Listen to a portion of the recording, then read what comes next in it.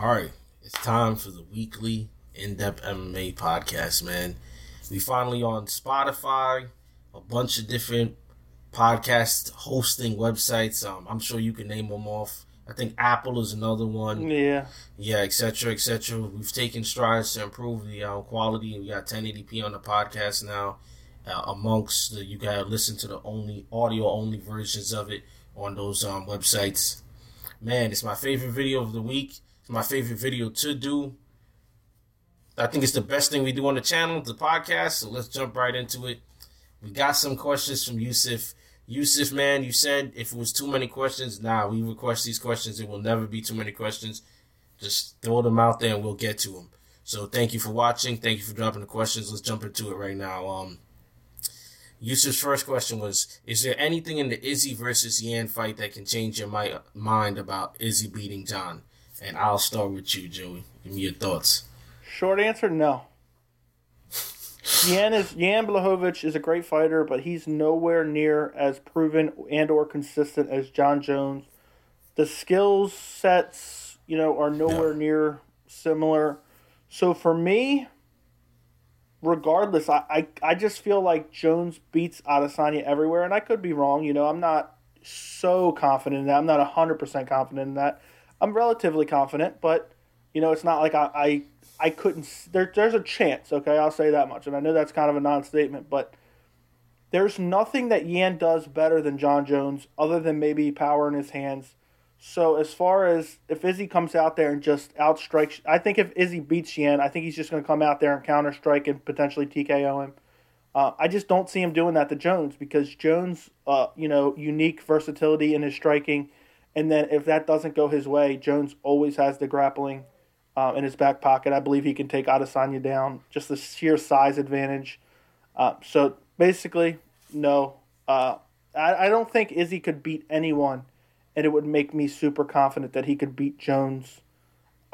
Maybe if let's say he beat Glover. I know this is going to sound crazy because Glover's nowhere near Jones. But if he could beat Glover, that would show me that he can. I know he's already shown that he's really good at stuffing the takedowns, and I know Sully's going to try to pick me apart, but I'm just trying to give a more detailed answer.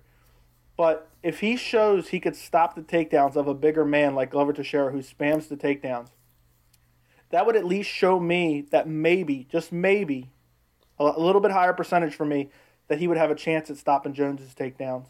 And then maybe he could outstrike him, but I don't see him. I think Jones is better everywhere in the striking, in the clinch, in the grappling, in the jiu-jitsu.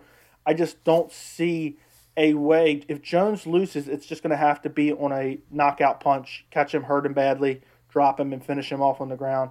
I just don't see any other way to beat Jones. He's just so well-rounded. Even in his close fights against absolute killers like Thiago Santos, it's just he's shown time and time again over his career, he is just consistently a great fighter.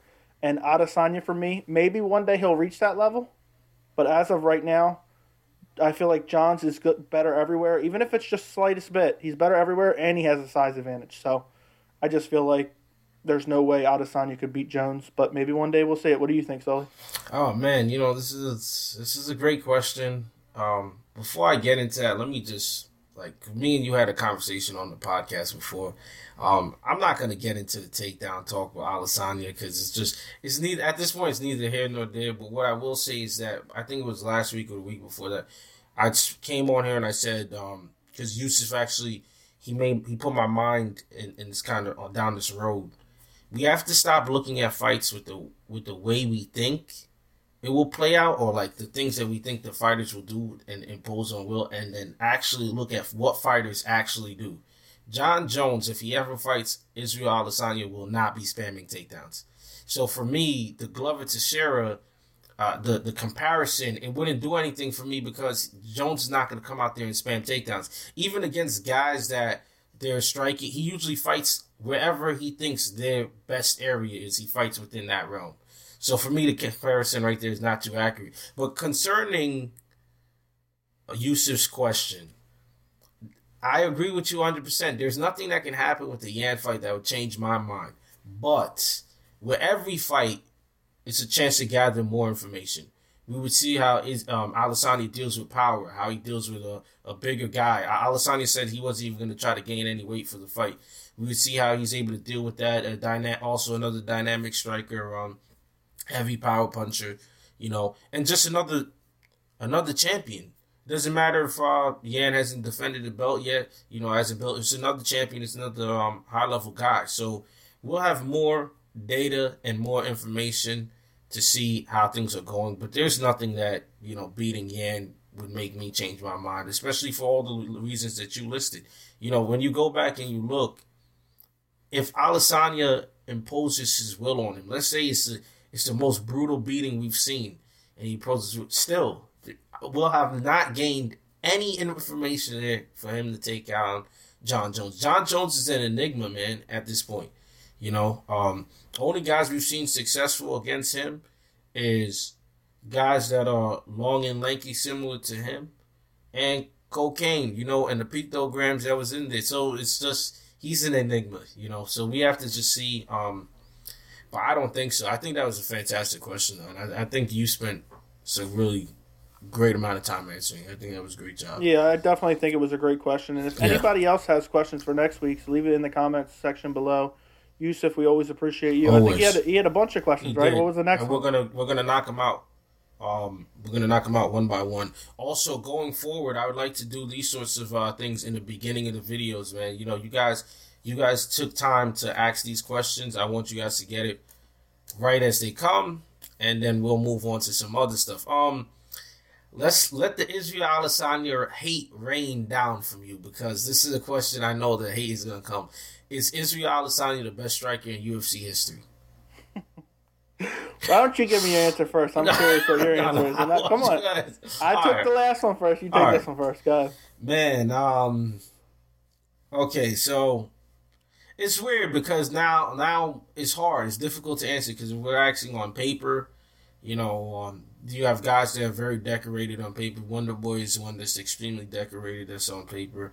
But then there's also when you ask the MMA context, because for me, when you put it in the MMA context, Prime, Anderson Silva, I never seen anybody move just the head. It's not only the head movement, but from the waist up, the whole movement, and he actually asked a very good question about footwork.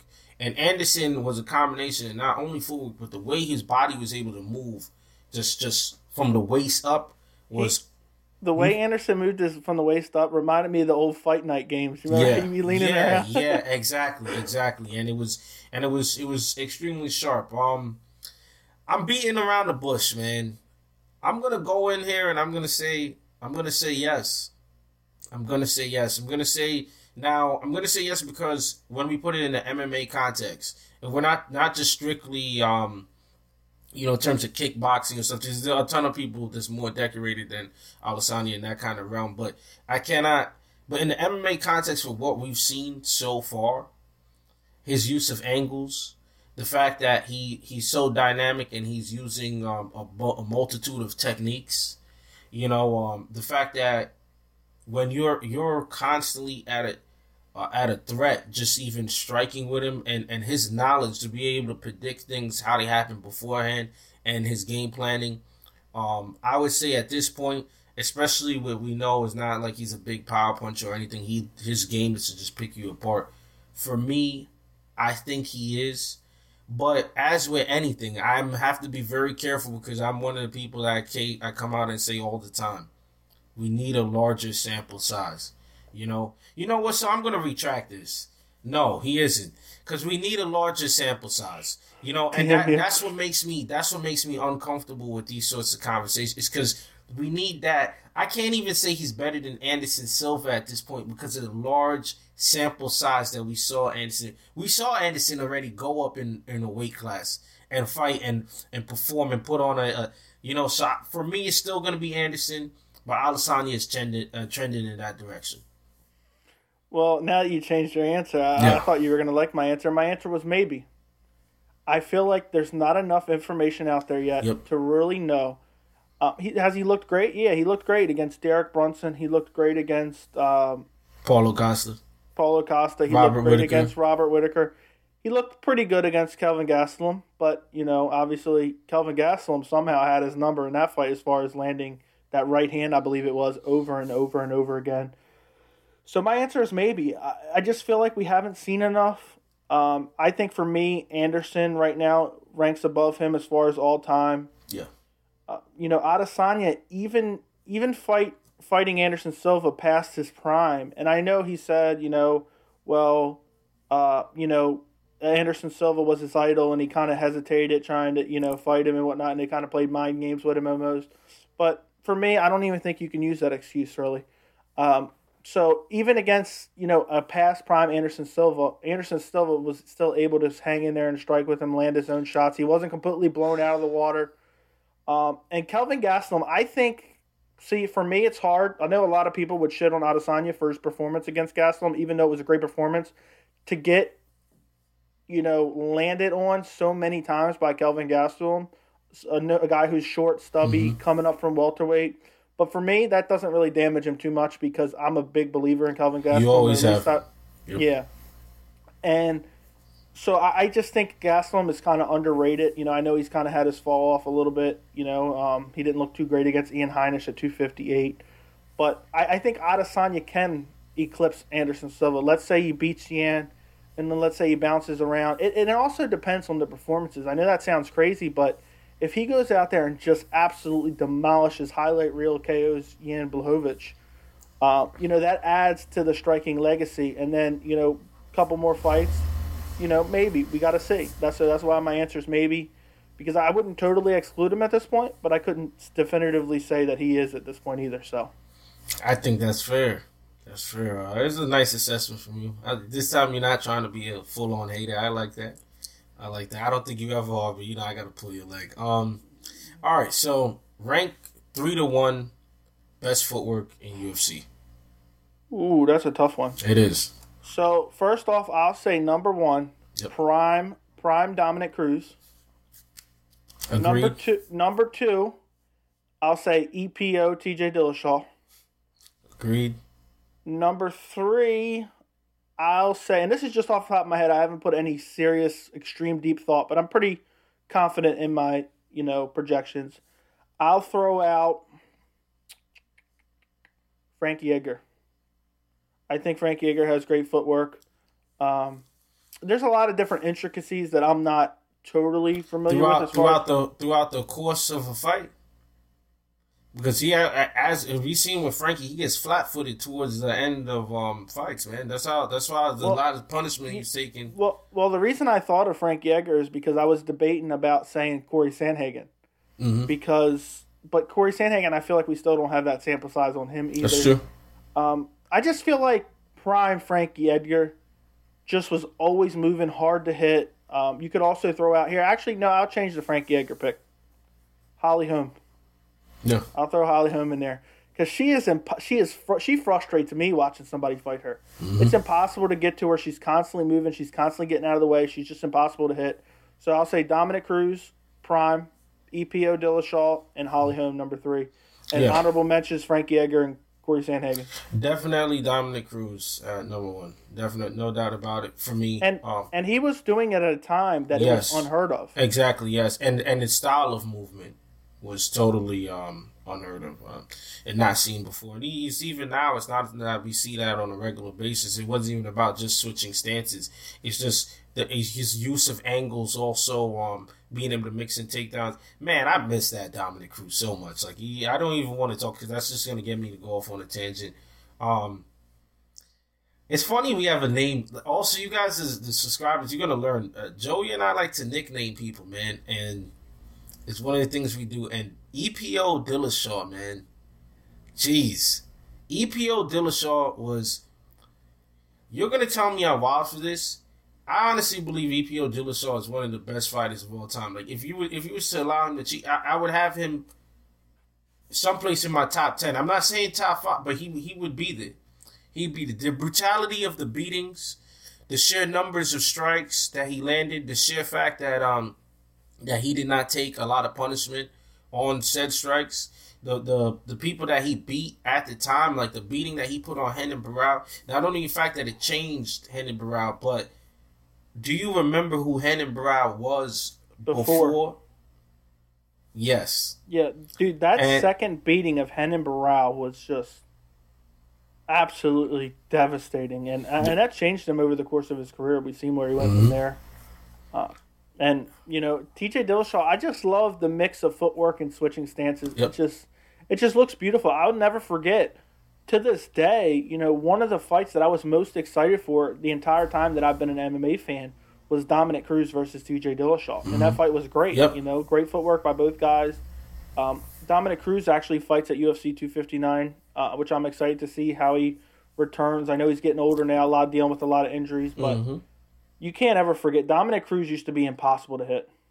And the fight itself, I remember because me and we was friends at one of the things that I told you about the fight itself is that it'd be one of the few fights in MMA that'd be aesthetically pleasing to like anyone. You would go in there, you would watch because not only was the way they moved, but the pace and the amount of activity that was going to go on. It was great when I saw that. And also, I'm gonna say this one for my third guy, Max Holloway, man. Max is like, he's a legit guy, especially not a power puncher and stuff. He's very shifty. He has great use of angles. So I would go with Max Holloway. For me, Adesanya I would throw up in there too. Tell me if I'm crazy here. And again, the sample size isn't extremely large, but I feel like Cody Garbrandt, when he's fighting at his best, has really great footwork. But that's the reason why I didn't want to mention him, is because his sample size is smaller than everyone else that I just mentioned it. The best footwork we ever saw Cody Garbrandt have was against Dominick Cruz. And then it disappeared. And it not totally disappeared, but the way we saw it within that fight, that disappeared. I'm going to say this because I've never said it in any one of our videos, and this is a little bit off topic. But I truly believe, and I told you this before, so I truly believe Cody Garbrandt is the better fighter than TJ Dillashaw. It's just he was, I very rarely am using guys' excuses. Yeah. He just he tasted the blood. He's a meathead, yeah. And he just went for the kill in both of those fights. If he just sticks to the game plan and lets the finish come to him, I think he finishes Dillashaw both times. Same with Pedro Munoz. So I just want to say that. Anybody that disagrees with me, make sure you comment down below and let me know that I'm crazy. But I just wanted to say that when it was on the top of my head because I haven't thought of that in forever. Yeah, because I agree with you. I'm going to just say this also. Personally, in terms of like Cody Garbrandt and was like, I'm a big believer in Cody Garbrandt, right? But I know a lot of guys from the outside looking in that behave like him in my personal life. And he strikes me from the outside looking in, he strikes me as one of those guys that are, overly emotional. Like once they get hot in the terms of like angry and stuff, then they lose all sense, just become a total meathead, and then, they mess up from there. And I think that's cost Garbrandt a lot. But he's in a situation where, he has to be able to keep it going, get everything going on, get the wins going. He got a couple wins, but he's great, man. But it's funny because when I want to see if you're gonna make this distinction. When we think about great footwork, we talk about Dominick Cruz and Cody Garbrandt, TJ Dillashaw, where it's overtly like open, where you can see the motion and stuff, man. But Anderson Silva, Israel Adesanya, Max Holloway, Corey Sandhagen, even though those guys, it's not the motion and the movement is not what you would see versus like a Cruz and a Garb. It's there, man. It's just on a lesser scale, and their use of angles is kind of different, man. Because if you ever notice, Israel Adesanya, his back is almost never against the cage, and if it is, he's in and out, side to side, very, very quick. So you'll see him go side to side to side to side. You don't ever see him get trapped. You understand? Versus someone who, this is an easy one for everyone to recognize, Alistair Overeem, who's a great striker in his right, but he gets trapped all the time. That's how you get the turtling up motion that goes on with him. So I think as we all try to become more educated fans and stuff, the way we look at footwork as time goes on has evolved, versus when we first came into the sport, because when I first got here, and I know definitely when you first got here, footwork was not spoken about the way it is now. And it was not thought of the way it is now. Yeah. And even back then, when you look at the guys that they claim as great strikers, and you compare them to now, you're like, oh, it's night and day difference, man. So you could tell that the sport is growing and everything. Yeah, without a doubt, it's changed so much in the past. Just since we've known each other the last 7-8 years, it's changed significantly.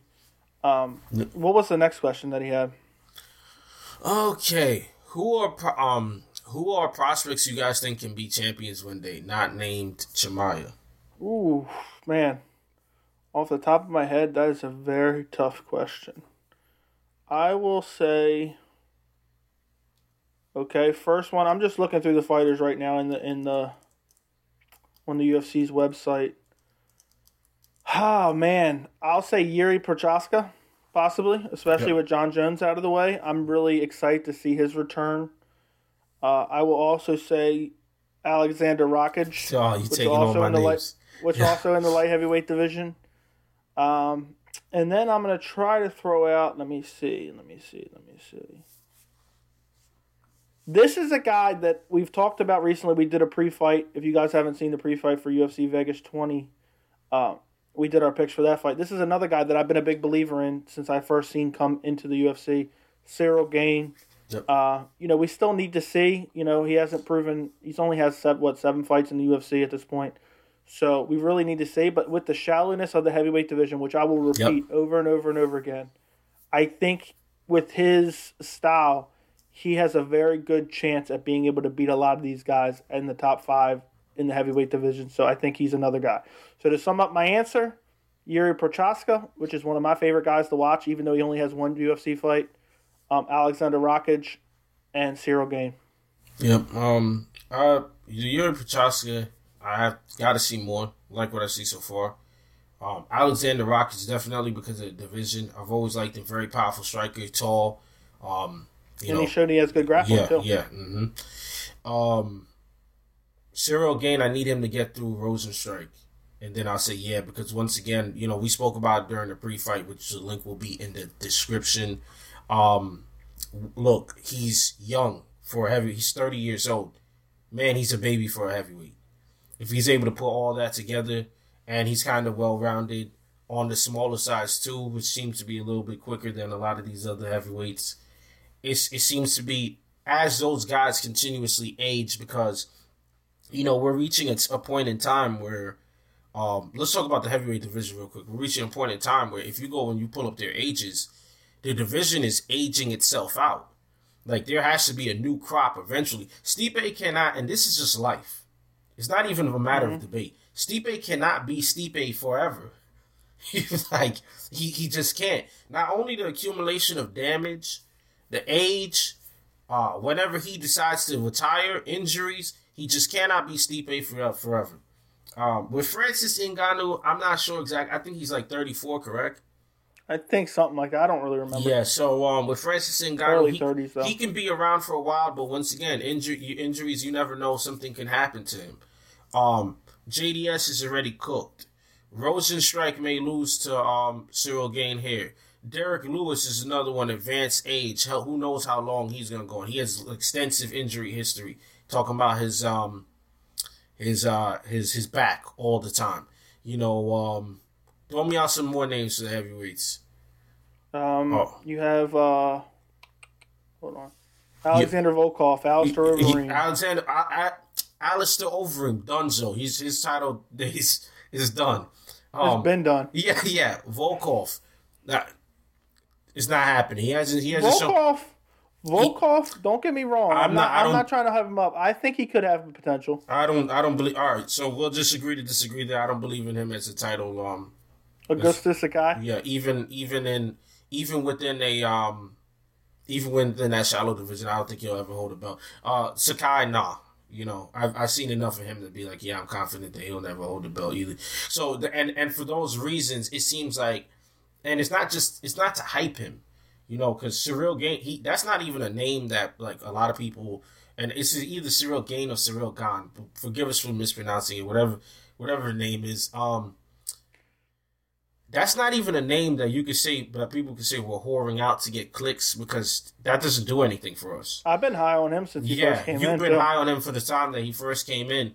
And I'm high on him for a skill reason, but also because of what I just elaborated on, the shallowness of that division combined with the age of the men that we just spoke about. They're all aging out.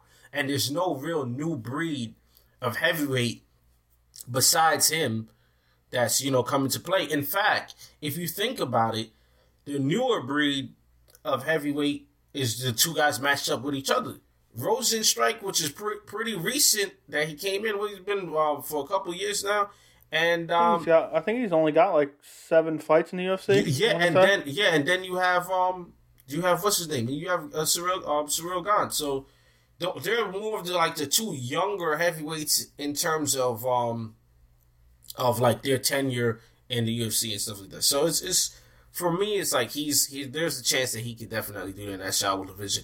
And I also want to know, what is the UFC going to do if in the same calendar year 3 or 4 of those top 10 heavyweights retire? I don't know, man, because that division looks nasty once you get past the top 5. Yep. Yeah, it's bad. It's going to be real bad. Even if it's just the top 10, like the last from 10 down, those guys from 6 to 10, they retire. It's going to be real bad. Even way worse. Yeah, it's gonna be real bad. The state of that division is just disgusting. Maybe the UFC is paying people to just hang on, like, yo, just keep fighting. They got to be scared for when Alistair finally hangs it up, like. Which he probably should have hung it up forever ago. Another prospect, quickly, I just want to mention, Sadiq Youssef. Featherweight division is really stacked. So it might be harder for him to get there, but I really believe he's shown a promising skill set. He's young. I don't know how old he is, but he's very young. And I can't wait to see what he can do in the featherweight division. Yeah, I like Sadiq. That is true. Yep. Man, I'm just looking at this and let me see some. What's so crazy? I used to be so high on Claudia Gadelha, and you look at this right now. You see the women's strawweight and women's top pound for pounders, and it's like, did you really quick? Because I didn't even want to take too much time on this. Did you think that didn't you think Claudia Gadelha would be more dominant than what she was, or were you never? I thought she would be way more dominant than. I wasn't super crazy high on her, but I thought she would have performed. I wasn't super crazy because it's the state of the division, but I thought that with her capabilities and she'd be able to impose her will way more than what she's been. Man, I'm looking at this heavyweight division and it's just breaking my heart. Like the guy who fought on Saturday, Chris Daukaus, I think. Yep. Mm-hmm. Doesn't appear to be super high level or anything. Now he's cracked into the top 10. I mean, he had an impressive performance on Saturday with the knockout, but I don't know, man. I don't know if it's just because it's harder to find the skill level at such a high weight class. I don't know what it is. What it is that the men of those size, they're playing football, they're playing hockey, they're playing rugby, they're playing different sports. They're participating in different sports where they're getting compensated very well. There's for guys that large in athletics, like, all the leagues is clamoring for to get guys like that, so it's hard. If you even go in boxing now and you look at boxing's heavyweight divisions, they're shallow too because there's so many different sports that's claiming men of that size. Yeah. How many was there another question, or was there any more questions from Yusuf? Yes, he said DC also believes Grasso is the best women's MMA boxer. Who do you guys think it is? For me, easily Holly Holm. Yeah, I agree with you 100%. I just feel like we haven't seen it a lot from Grasso. And Holly Holm's just shown time and time again she's a great kickboxer, and she's just impossible to hit. I've already mentioned that before as far as footwork.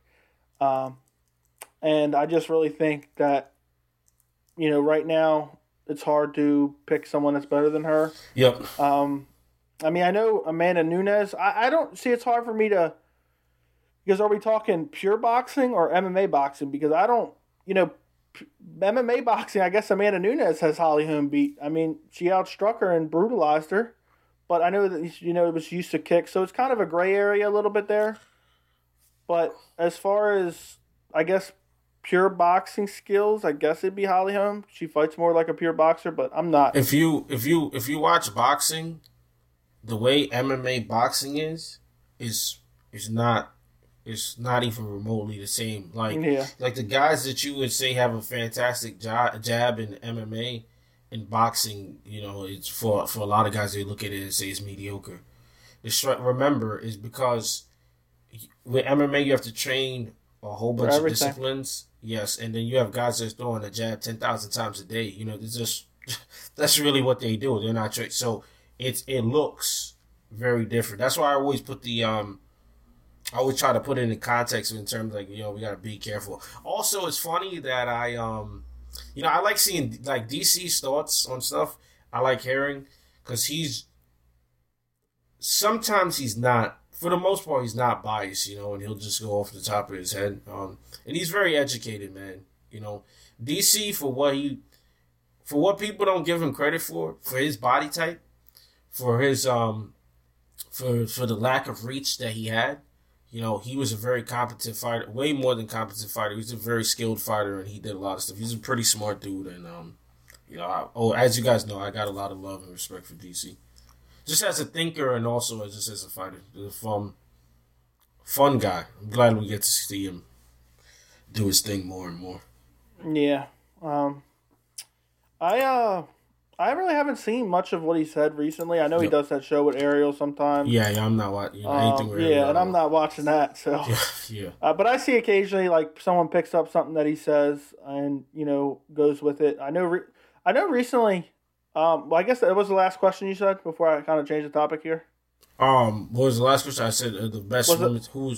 If Grasso was the. Yeah, okay, but that was the last question. Yeah, that was the last question. Okay. Yep. What did you think? I haven't asked your opinion on this. I did see this clip online. DC said the reason he went to light heavyweight, on top of Kane being his friend, he said, "I know how that fight would have went. I would have lost to Kane." Mm. What do you think of those comments? That's kind of weird to hear, isn't it? Nah, I think it's just two good friends. Maybe that's what he believes, and there's no to me, the mark of a man who is one that could show like my friend was better than me in a certain aspect, or maybe he's lying and he's just saying that, but who knows? I think honestly, maybe that was his thought process. Maybe like who knows? I'm not in his head. If you want me to ask who do I think would have won in that type of matchup, then that'd be easier for me to answer because I'm not in his head. I can't really. But I'm saying, isn't that really strange for a fighter to come out and say that? No, I would have lost to this guy. No, because they're friends. No, they're friends. That would be like me saying it would be strange to say that you're better than me at certain things and I'm better than you at certain things. That we're friends. There's no reason you can't. It's a shame that at this point that we're at a society where. Like, you can't compliment your friend at something. I know. I just thought it was super weird. I'd never heard anybody say something like that before. I knew I would have lost to this guy. They're friends. If you would ask me if it was a stranger, then I'd say, yeah, maybe that's kind of weird. But they're good friends. So what if he would have came out and he said, yeah, I knew I was going to lose to John Jones? Would you feel totally, weird about that? Totally different. They're enemies. But as I've said like a million times, those two guys are friends. DC when he won he thanked Kane and he said, "I'm here because of Cain Velasquez." It was Kane that brought me here. Isn't it weird? Kane's been gone for so long, and it was the training between him and Luke Rocco. Like these are my guys, like that's such a close knit group, and I think people don't take that into like that's really context. That's a close knit group. Habib, Rocco, and Velasquez, they're all really close, like. All right, so erase from your mind what you just heard. In their prime, who do you think you would have picked? But erase DC's comments from your head. Mm-hmm. Would you pick DC or Kane? In their prime.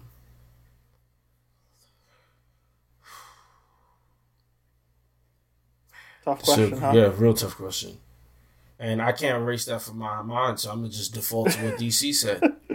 Kane would have beat him. Man, come on. Nah, I'm being serious. Look, we hold a standard to not lie on this channel. Like, yeah, so I can't no, because honestly, I never. All right, so look, all right, I'm gonna give you my logic to this, and then you can try to break it down however you want. For Cain Velasquez and DC are similar guys. They're very, very similar. They fight in a similar manner. The only difference is, and we spoke about this all the time, is Cain is bigger. So for me, just on that standpoint, like who do you consider it to be the better striker between DC and Cain? I think DC would be he has the faster hand. I think he would be a little bit of a better striker, but it's not by much. Yeah, I agree with you on that. Who do you think is the better wrestler? Probably DC, but it's hard, man. That's super close. It'd be super close. And Cain is bigger also. So. And DC, we very rarely see submissions out of DC. You know, it's not like he has an extensive list of submissions in the tank that he's gonna go and get to. So it's to me they're like so even, but Cain is bigger. You know, very true. Yeah, I think if I erased it from my mind, regardless, I think I would have picked Cain. I just think the stamina at heavyweight is unheard of. He's a little bit bigger guy, and I feel like everything else is kind of equal to me. So I would just have to pick Cain. And also, that just DC saying that kind of adds the cherry on the top. And also, I feel like DC got better later in his career anyway. Me too. So if he would have fought right after that Roy Nelson fight, I thought DC, I was like, like, you know what I mean? I was kind of lukewarm on him after the Roy Nelson fight. I was high. I saw enough at that point. The wrestling was it was just so dominant. It was just so, at that point, it was so dominant. You know, I don't know if you're still like that. To me, you put any dominant wrestler in there, and as long as they're well rounded and they continue to gain skill, like they're gonna be a big problem for years to come. So at that time, the wrestling was so dominant, the shallowness of the division, the fact that Cain is always hurt, you know, it just man, and what we spoke about, I keep going back to the same stuff, the waste of talent. I think Yusuf said Cain Velasquez, man, easily. Because of the injuries and the inactivity and stuff, he could have had what a career he could have had. He could have went down as the greatest UFC fighter of all time. Yeah, UFC tried to push him hard, as in, I think you remember they wanted to do, what was it, Tough Mexico or something like that, because they wanted to go to Mexico and expand, and they really wanted to push him for that. And I think he had lost against somebody, and they weren't able to give him that kind of push. So it was just crazy. Also, I think me and you spoke about this a couple months ago. He got cut from WWE. I don't even watch that, so I don't know. But I only bring it up because I wonder what he's doing now. I haven't heard anything about him or seen from him since. I hope that he's coaching or he's doing something, because Cain was great and he was fun to have around. I'll say this, and I haven't put a lot of thought into it. Yep. I think one day we'll see Cain back in a UFC fight. I never want to see that again. Last time I saw him, it wasn't good. He got brutalized by Ngannou, right? Yeah, that was his last fight. Yeah. I think prime Cain would, if he had never got none of the injuries or ever, I still think he would have lost to Verdum. But I think after Verdum was removed from the picture, he would have came back. I think he. Wait, you know what? Here's the better question: Cain Velasquez in his prime or Stipe Miocic? I'd pick Cain Velasquez, and this is coming from a guy who has a great track record at picking a heavyweight. I picked Verdum to beat Cain, and I picked Stipe to beat Verdum, if you remember. Mm-hmm. So the Verdum, I think we've talked about this a couple times, even on the channel, but I wish we had a channel back then, because my Verdum versus Cain Velasquez breakdown pre-fight was absolutely perfect. I said, Verdum, I think he has the slightest edge in the striking, a little bit better. It wasn't striker. Perfect. It was a mistake. And altitude. I said, it was the only thing you didn't take into account. Yeah, and I said, I think that he's going to outstrike Cain. He's going to force Cain to use the takedown, because that's Cain's strengths. Yep. And then he's going to get submitted, and that's to a T what went down there. Yep. So, And then I thought Stipe was going to beat Werdum because I thought Stipe has good enough wrestling to stuff the takedown, and I think Stipe had the better striking. Yep. But I think Cain Velasquez beats Stipe. If you take prime Stipe and prime Cain, I would pick Cain just because I really think that Cain, with his cardio and his strength as far as clinch work, I feel like he'd be able to push Stipe up against the fence and probably just win it. I would say probably win a decision. But I wouldn't be super, super confident in the pick. Okay, good. So don't say, oh, how can you say that? Because I do think Stipe has I think you're defending your positions fine. There's I think nothing. I think Stipe has a little bit better striking. No, definitely a little bit. Come on. It's hard because I can't really remember Cain striking that much, to be honest. It's you been see, so long. I love the honesty. Yeah. So I think Stipe has the edge in the striking, but I don't think it would be like a Conor McGregor Dennis Seaver blowout. Yep. And I just think Cain would be able to use his clinch type style and just neutralize Stipe against the fence and probably take a decision because Stipe's so tough. I don't think Cain's going to finish him. We only seen that one finish from DC in the recent years. It was Flash, yeah. I think Stipe. I'd take Cain. Who do you pick? I think Stipe would win. I think Cain would have problems closing the distance. And I think Stipe would light him up there. Man, Stipe is so quick on his feet. His hands are so good, and he packs so much power, man. I'm so super high on Stipe. The only thing I don't like about Stipe is he doesn't fight enough for my take, but he's so well rounded. He's so good. But it's so sad when you think about it that these are the fights that, as fans, we are robbed of, whether it was injuries or we'll never be able to see that kind of fight or anything like that happen, man. That kind of sucks big time. Man, I think we should do a video on missed fights or something like that. That would be like top 5 fights that never happened. Exactly. Exactly. If anyone thinks of any fights when they're watching this podcast, let us know. Top 5 fights that never happened, fights that you would have loved to seen that were talked about or maybe never talked about that never happened. I'll give you a little sneak peek, and I've said this probably about 50 million times on the channel. And technically this fight could still happen, but the fight I want to see more than anything, is Khabib Nurmagomedov versus Charles Oliveira. I love the style matchup of that fight, and I've been talking about that long before Khabib retired. I thought that was the matchup that would be super fun, and I still think it is. And man, if we could get one more fight out of Khabib, I know people are talking about, they want to see Khabib fight GSP, and they want to see Khabib fight this guy and that guy, and rematch Conor, and rematch... No, I need to see Khabib versus Charles Oliveira. That's the fight to make. That's the only fight to make. I just saw something that just What happened? All right. You're scaring me. Nah. It's bad. Don't tell me there's an injury. You know I don't like TJ Dillashaw. Don't tell me someone... Okay, what happened? TJ Dillashaw eventually wants to avenge loss to Cejudo. He's on the hit list. You mean the man that you cheated against? The man that had you so scared that you cheated against? Come on now. As you would always say, injectable only. Yeah, exactly. That Lance Armstrong shit. Well, he's already talking about, I didn't read it, but there's a headline that came out that says when he comes back, he wants to step right into a title shot. Yes, I saw that if the UFC does that, I think that's a huge mistake. You cannot reward this guy for being a cheater.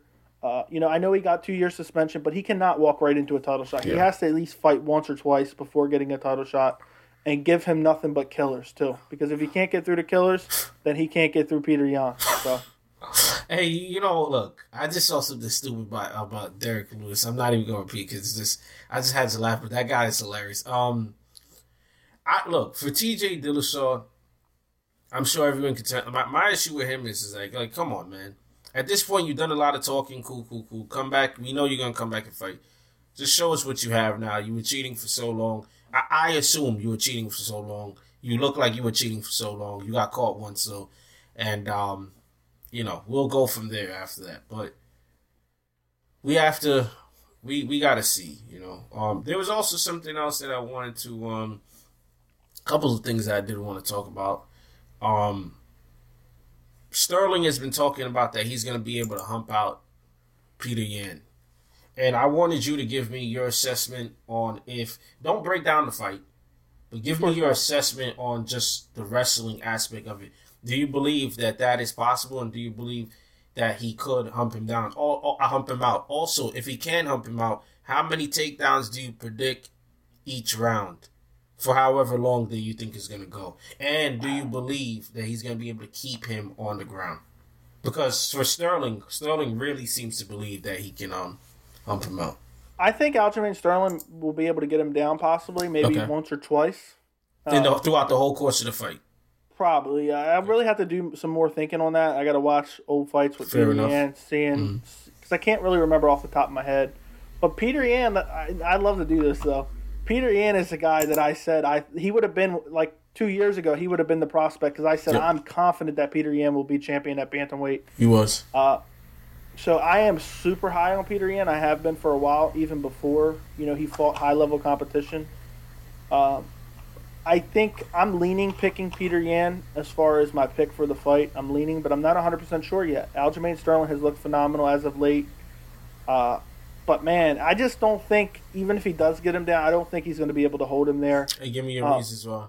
I just think Peter Yan, his cardio is great, so it's not like he's not going to drag him into the deep, third, fourth, fifth round, and, like, his cardio is going to fail him. He just, I just don't think he's going to be able to hold a guy like Peter Yan down. I'm trying to think, who do we see trying to take Peter Yan down before? That's the same thing I'm trying to think of right now. Yeah, I can't. That's why I say I got to look back at old fights. But I just don't feel like Peter Yan has ever shown that as a weakness. And until I see it, I can't speak it into fruition as far as he goes. I think that is the recipe to beat Peter Yan. If someone's going to beat him, I think they're going to have to either, take him down and hold him down, or potentially land, a bomb on his chin, like Cody Garbrandt could knock him out maybe. Which is a fight that I would love to see, Cody Garbrandt versus Peter Yan. Yep. But, man, I can't wait for UFC 259. And funny enough, probably early, maybe we'll do it this weekend or something like that, but coming out early next week will be our pre-fight predictions for UFC 259, because that's next Saturday, not this upcoming Saturday. We have to do it early. Yeah, because also I anybody who's been watching our most recent videos, we've been putting out 4K videos. I think that one probably deserves to be in 4K. I also have a question for the subscribers for these, because that's a massive card. Would you prefer, and please, if you're going to answer anything this podcast, answer this. Would you prefer we do a long running, podcast style, the 20, 30 minute pre-fight, or individual videos on each fight that we're going to break down? Because it's up to you guys and how it's easily consumed by you guys. Some people, they can't consume the whole 30-minute video, etc., etc. So let us know, so this way we can better satisfy the people that are viewing the content. Thank you for asking that question, because we've debated that back and forth. Do we do a full video for all the fights on the card, or do we break it down into individuals? I was thinking maybe for that card, maybe we do co-main and Peter Yan versus Sterling as one, and then we stick to the main event as one video. But we'll talk about it after this, and we'll figure it out while we're getting this video ready. Hopefully we get a couple of answers there. And thank you guys for all the new people that's been commenting and and watching and really appreciating everything that we've been doing and trying to do here. Like honestly, love is, we feel it. So we appreciate without a doubt. Yeah. Without a doubt. I still got more to go, so I'll. No, all right. No, I'm good to go. I was just saying. I was gonna say I'm trying to find. Hold on. I'm trying to find. There's one guy that's always commenting. I wanted to shout him out. Yep. MDGAF. Thank you for always commenting and watching all our videos. Yep. We appreciate you, man. That's all I wanted to find out real quick. Appreciate what else you want to bring up? All right. So now let's talk about. This is another question I wanted to ask you, because we have Anthony Pettis that's going to PFL. And I just wanted to see, is there anything that an organization like PFL can do to reel you in as a fan and to get you to tune into that content? Because I think he has a fight scheduled. Clay Collard? Yes, Clay Collard. I'm not too interested in seeing the fight. I do not know what the rest of the card looks like. So is there anything that other organizations could do to, and not just PFL, but just other organizations in general could do to reel you in as a fan and get you to pay attention to their content? That's the first thing I wanted to know. Second thing I wanted to know from you, do you even know how to go about watching PFL or any of these other organizations? Because I actually saw somebody leave a comment, not on one of our videos, but on one of the forums, and they said maybe they can't be a casual fan if they was on the website I was on. They didn't even know how to go about watching other organizations. Yeah, I'm telling you. So I try to keep up with Bellator and PFL. I watched a lot of PFL back when it was World Series of Fighting. Yep. Like I watched it pretty much, I would say 90% of the time. I remember, you was high. Yeah, because I was always high on Justin Gaethje long before he even was talked about in the UFC. I was high on Marlon Moraes long before he ever came to the UFC. But I do understand, man, it's super hard to figure out where it's airing, what time, you know. Like the UFC has an easy schedule online. But as far as Bellator goes, sometimes it's hard to figure out the time and where to watch because they're constantly switching around from here to there to here to there, you know. Now we're on Showtime. Now we're on, Paramount TV. We were on Spike. Now we're on MSNBC. It's constantly switching back and forth between different things. But Bellator has recently done a great job with that light heavyweight tournament. Just to name one of the fights, Yoel Romero versus Anthony Rumble Johnson, which is a fight we made a video on the second Yoel Romero signed or Anthony Rumble signed with the Bellator. And I am so happy they're making that fight because a lot of organizations would try to space them out in the tournament where potentially they were setting them up as the finals. You know what I'm saying? They would put them on opposite ends of the bracket and then hope they would meet in the middle, and it doesn't always work out like that. So they made the fight while the fight was people wanted to fight, and the fight's hot, and that way we don't have to worry about potentially losing it, and we get to see who the best man is, and I can't wait for that. As far as PFL goes, it's hard for them because they are more of a feeder league to the UFC. They allow guys to go and sign with the UFC. And as far as Anthony Pettis versus Clay Collard, I really have no interest in. I might check it out if I'm bored, and I can find it. But Anthony Pettis. Do you know how to go about finding it? Google maybe. I think they're on CBS Sportsnet, but I'm not sure. Could be totally wrong. Is there anything PFL could do to get you to watch it? It all comes down to one thing: accessibility. I would consume the MMA as I'm sure if you would if it was accessible. There's times where we have free time and we could be eating something and we just want to throw on something, not a TV show, just watch a fight. My question is that with these organizations, maybe it's too expensive. Nah, I can't. I'm not sure on how the economics of it handled, but I would love for there to be a streaming app that would contain all of these leagues, kind of like how a DAZN has that type of stuff, and you would go, even if I had to pay a monthly flat, now nothing egregious like ESPN like $10. Yeah, but and you can under. And you could get, now for me, I'm good at that $7.99. Right there. That's a fine price point for me. But yeah, so you could get that right there, and you could get the content of all those leagues. And if they charge $10, we're gonna have to start up a Patreon for you. That's 100% true. And on top of that, not only can you get the league, but you can go back and replay fights that you weren't able to see. Like, to me, I think that the UFC is losing an opportunity. The fact that you don't have Fight Pass bundled in with the ESPN Plus, because that would do a lot in terms of value for the customer. And with these other organizations, if they did something like that, then why not watch it?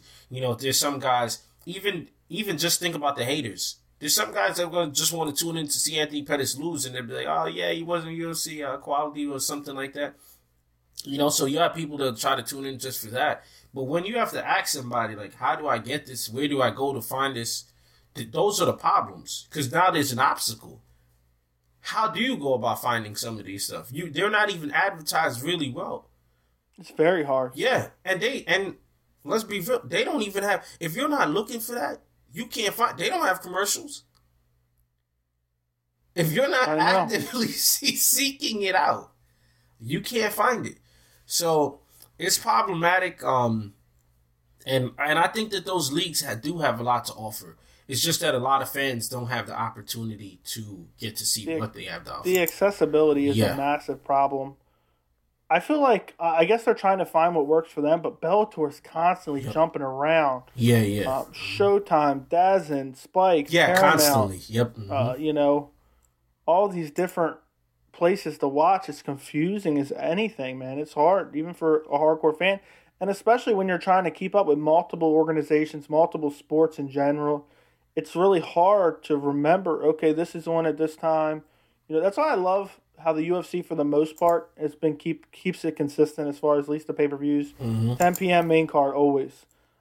More recently, since they moved over to ESPN, they've been starting the cards at a better time. I think, can you actually look it up? What time does this weekend's main card start? I actually believe it's 8 p.m. this weekend, and it was 8 p.m. last weekend for Derek Lewis versus Curtis Blades, which I absolutely love. I hate when they used to start cards. They used to do 6-fight main cards and start them at like 10 or 11 on Fox Sports 1, which used to drive me nuts. And it was like way too late. Did you find it? Yeah, I found it, but it says 7 p.m. CST. So let me see what time that is. Let me take a look. It's 8 p.m. Eastern. Okay, great. I just found it, so don't worry about it. Sweet. 8 p.m. Eastern for the main card of Cyril Gane versus Jairzinho Rozenstruik. Couldn't be a better time as far as, at least for us on the East Coast. I don't know about other people, living on the West Coast or in other countries. But I know the UK fans have a terrible time. I think 10 p.m. here for pay-per-views is like 5 a.m. there. So that gotta be that has to be.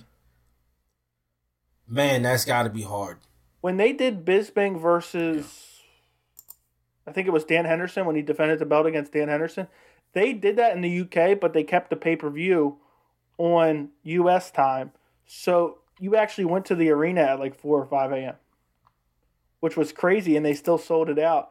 And the reason they do that, for anybody who doesn't understand why they do that, the UFC's main revenue source from the pay-per-views is obviously from the pay-per-view buys. Now it's a little bit different because ESPN pays for it, but at the same time, it is at the same time, it's still kind of the same thing. They want to sell as many pay-per-views as possible.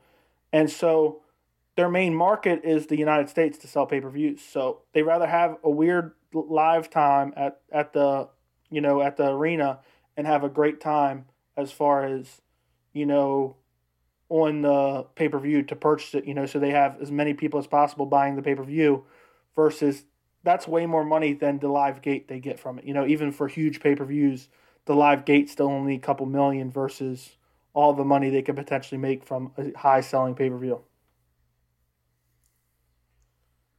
What are you looking at? No, because I was just reading something. There's some comments, because, look, there's some comments and things happen, so I just wanted to make sure that, I had it down to the T before I brought it up. Oh, man. All right, so let me get back on.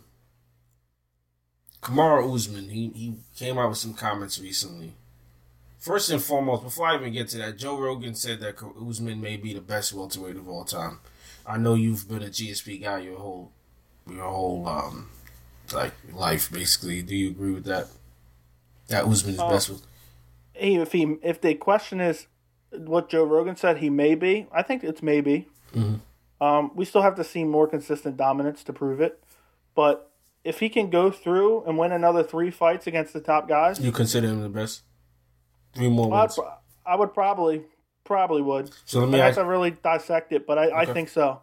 Especially against the quality of competition. Let's say he goes out and beats Colby again. He beats Leon Edwards and maybe another Masvidal fight, which I'm not too excited for at all. If that does happen, that'd be pretty close to a very GOAT-worthy resume. Yep. Also, he said that he would never move up to fight Israel Adesanya, but if Adesanya said that he's giving up the 185-pound belt, then he would move up and he would fight there. What are your thoughts on that? Well, let me ask you this. So, what's the reason he doesn't want to fight Adesanya? They're friends? Or? I believe so, yeah.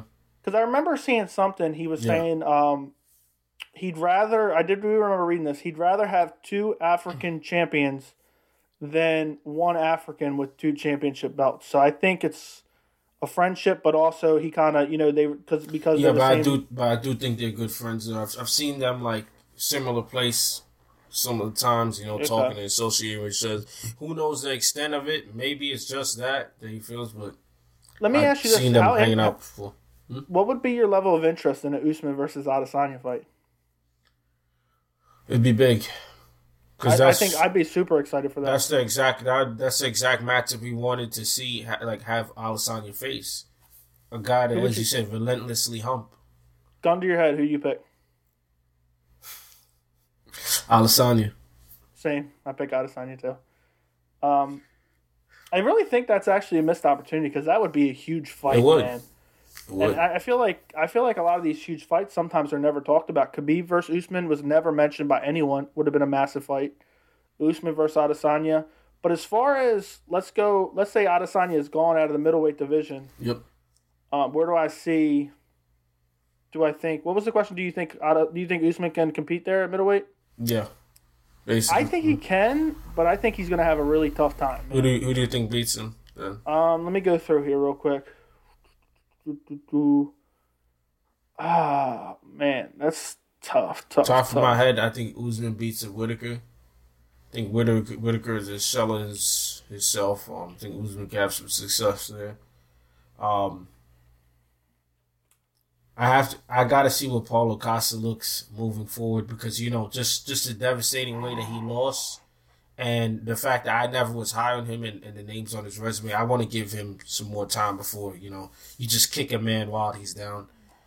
Darren Till wouldn't be able to stop the takedown. I don't think that he would be able to stop the takedowns. So for me, and this is I reserve the right to change my mind if it ever comes to fruition, but just off the top of my head, I think he loses to Whitaker. I think he loses to Costa. Give me the Whitaker reasons why. I just don't think just the size difference. I think Whitaker's going to be a little bit bigger than him. I know Whitaker's a former welterweight himself. Yeah. I think the striking is on another level. The speed is on another level. And I just don't see Usman being able to grapple him. So I just think that it's going to be contested on the feet, and I think Whitaker's going to outstrike him. Costa, I don't see him taking Costa down. Costa's huge. Costa might as well be a light heavyweight. Granted, you have the X factor of the, he just lost in a brutal fashion, so we got to see how he returns. But just the size alone and the striking, man. Still never been high on the resume. The wins that he has against this thing just wasn't enough. So for me, I got to leave the question mark on Costa right now still. And then you have Jarrett Cannonier. I believe the same thing. I just believe he'll be able to stuff the takedown and outstrike him. Possible. Darren Till, I think he beats Marvin Vettori. Actually, I think would beat Usman. I know that sounds crazy, and I still need to see more from Marvin Vettori. But just off the top of my head, again, I may change my mind if any of these fights ever come to fruition. I think Marvin Vettori probably beats him. Jack Hermanson, I don't know. Probably not. Probably loses Jack Hermanson. Jack Hermanson probably loses. Yeah. Derek Brunson probably loses. Kelvin Gastelum probably loses. Gastelum would be one that he'd be because the size too. Some of these guys that you mentioned really big. To me, I think Whitaker, and I think you've always been higher on Whitaker than I have, but Whitaker's chin, man, is not where it used to be, man. I think, and that's bad when you're predominantly a striker and your chin just is not there. He seems to be getting hurt constantly in every fight now, and I think his ability to take damage has been compromised. To what degree, I don't know, but I think it's definitely been compromised. In fact, what's going on with Whitaker? He's fighting Paulo Costa in April. Okay, so that's still okay. For whatever reason, I thought that fight was called off or postponed or. Nah, they tried to move it a week earlier, but Costa said no for whatever reason. Why did they want to move it a week earlier? I don't remember actually seeing that information of why they wanted to. Weird. But very weird. But you got anything else, or are you ready to end this podcast? One last thing. It's some drama, not anything real. Well, two last things. Brian Caraway was recently charged with a forgery, theft, and insurance fraud. Some ATV he stole from Misha Tate. I just want to let all the young men know out there, that are like ourselves, these situations that are here, it's so sad that when you see later on, years down the road, where these guys get themselves into the situation that they got themselves into. Brian Caraway, for not the biggest name fighter. There was always a way for him to have made money. Obviously with feelings and love being involved, he went out and he did whatever he was doing, and it's super unfortunate. But I'm starting to see now, and maybe it's because MMA is more in the mainstream, it seems like there's no week where there's not a former fighter or a current fighter where they're just doing something knucklehead and just getting arrested and stuff. There's a former guy, I think it's Travis Fulton. This is off the top of my head. I may be wrong. Travis Fulton. I think I've seen 320 times or something like that. Child pornography and et cetera, that they arrested him for and stuff like this. So it's just, when you look, and as the sport gets more mainstream, you'll see more and more bad apples just pop up. And it's because of the nature of the sport, you would hope that some of these guys, the next generations of talents, that if they do have any sort of mental issues or problems, they get filtered out. Because a lot of people look at this, and the reason I even bring up that Travis guy, the monster that he is because I saw some people try to go in the comment section and say that, maybe it's because of CTE. No, I think this just has to be the nature of, the kind of people you're dealing with. And, 320 fights is a lot of fights, but the kind of people you're dealing with in the sport, especially around at the time, and it was just a bad combination of different factors. But with Brian Caraway, with CT, Mike Perry, with BJ Penn, with Mayhem Miller, with Conor McGregor, the names that just go on and on and on and on of guys that we're seeing, they're getting in trouble. And you would hope that the brakes just pump on that, man. You really hope that. Also, somebody got to even bring that up to stretch that into something else. If you know mixed martial arts and you're watching this, man, if you get into physical confrontation, chill out, bro. Disarm the person, do whatever you gotta do, but pump the brakes. Because you see the MMA guy, the guy that was trained in MMA that beat up that college football guy, and the guy almost lost his eye. Yeah, that right there was really bad. It was really bad look, because we don't want regulation, man. And I'm telling you, the more these incidents happen, people are gonna look at it and say, we're gonna have to do something about this sport. Sounds crazy, but it's like a snowball. Just got an avalanche, you just gotta just roll it down the hill and it'll start catching fire. Because that video was really bad and it picked up a lot of steam, a lot of attention. Yeah. As far as Brian Caraway, you said some type of fraud and also theft. Yeah, forgery. He forged a signature saying. To me, it sounds like he's taken to hanging out with Chael Sonnen. I know he has some of that in his past, fraud, forgery. Yep. But man, it's always funny because no matter where these guys have been since or where they've been at, it's always former UFC fighter. That's always. It doesn't matter if they were. Yeah. It doesn't matter if they fought for the PFL and Bellator for 20 years after former they left UFC. the UFC. It's always former UFC fighter. And it just kind of brings a bad look when some of these things happen. Have you thought about Caraway? I haven't really thought too much about him. Yo, when I saw the name, I thought to myself, the first thing I said, like, damn, I haven't thought about you for a long, long time. Yeah, does he even fight still? I haven't even seen him in a while. So. I mean, if he's still in the ATV, he must need money or something. Bad situation for him. Well, anyway, if you watch this video all the way to the end, comment down below and say, Katie, get on the podcast. Yep. Once you're on the podcast, we need to harass her. Yes, exactly. That's going forward. That's what we need. Consistent harassment of Katie. We got to drag her on the podcast. And also let her know it's okay if it's only audio only. She wants to jump in here. But she gotta be at least on this podcast a couple times. Yeah, at least. Points. Yeah, and look, she's very intelligent. She's very educated fan. She would be great. She'd probably be better than both of us.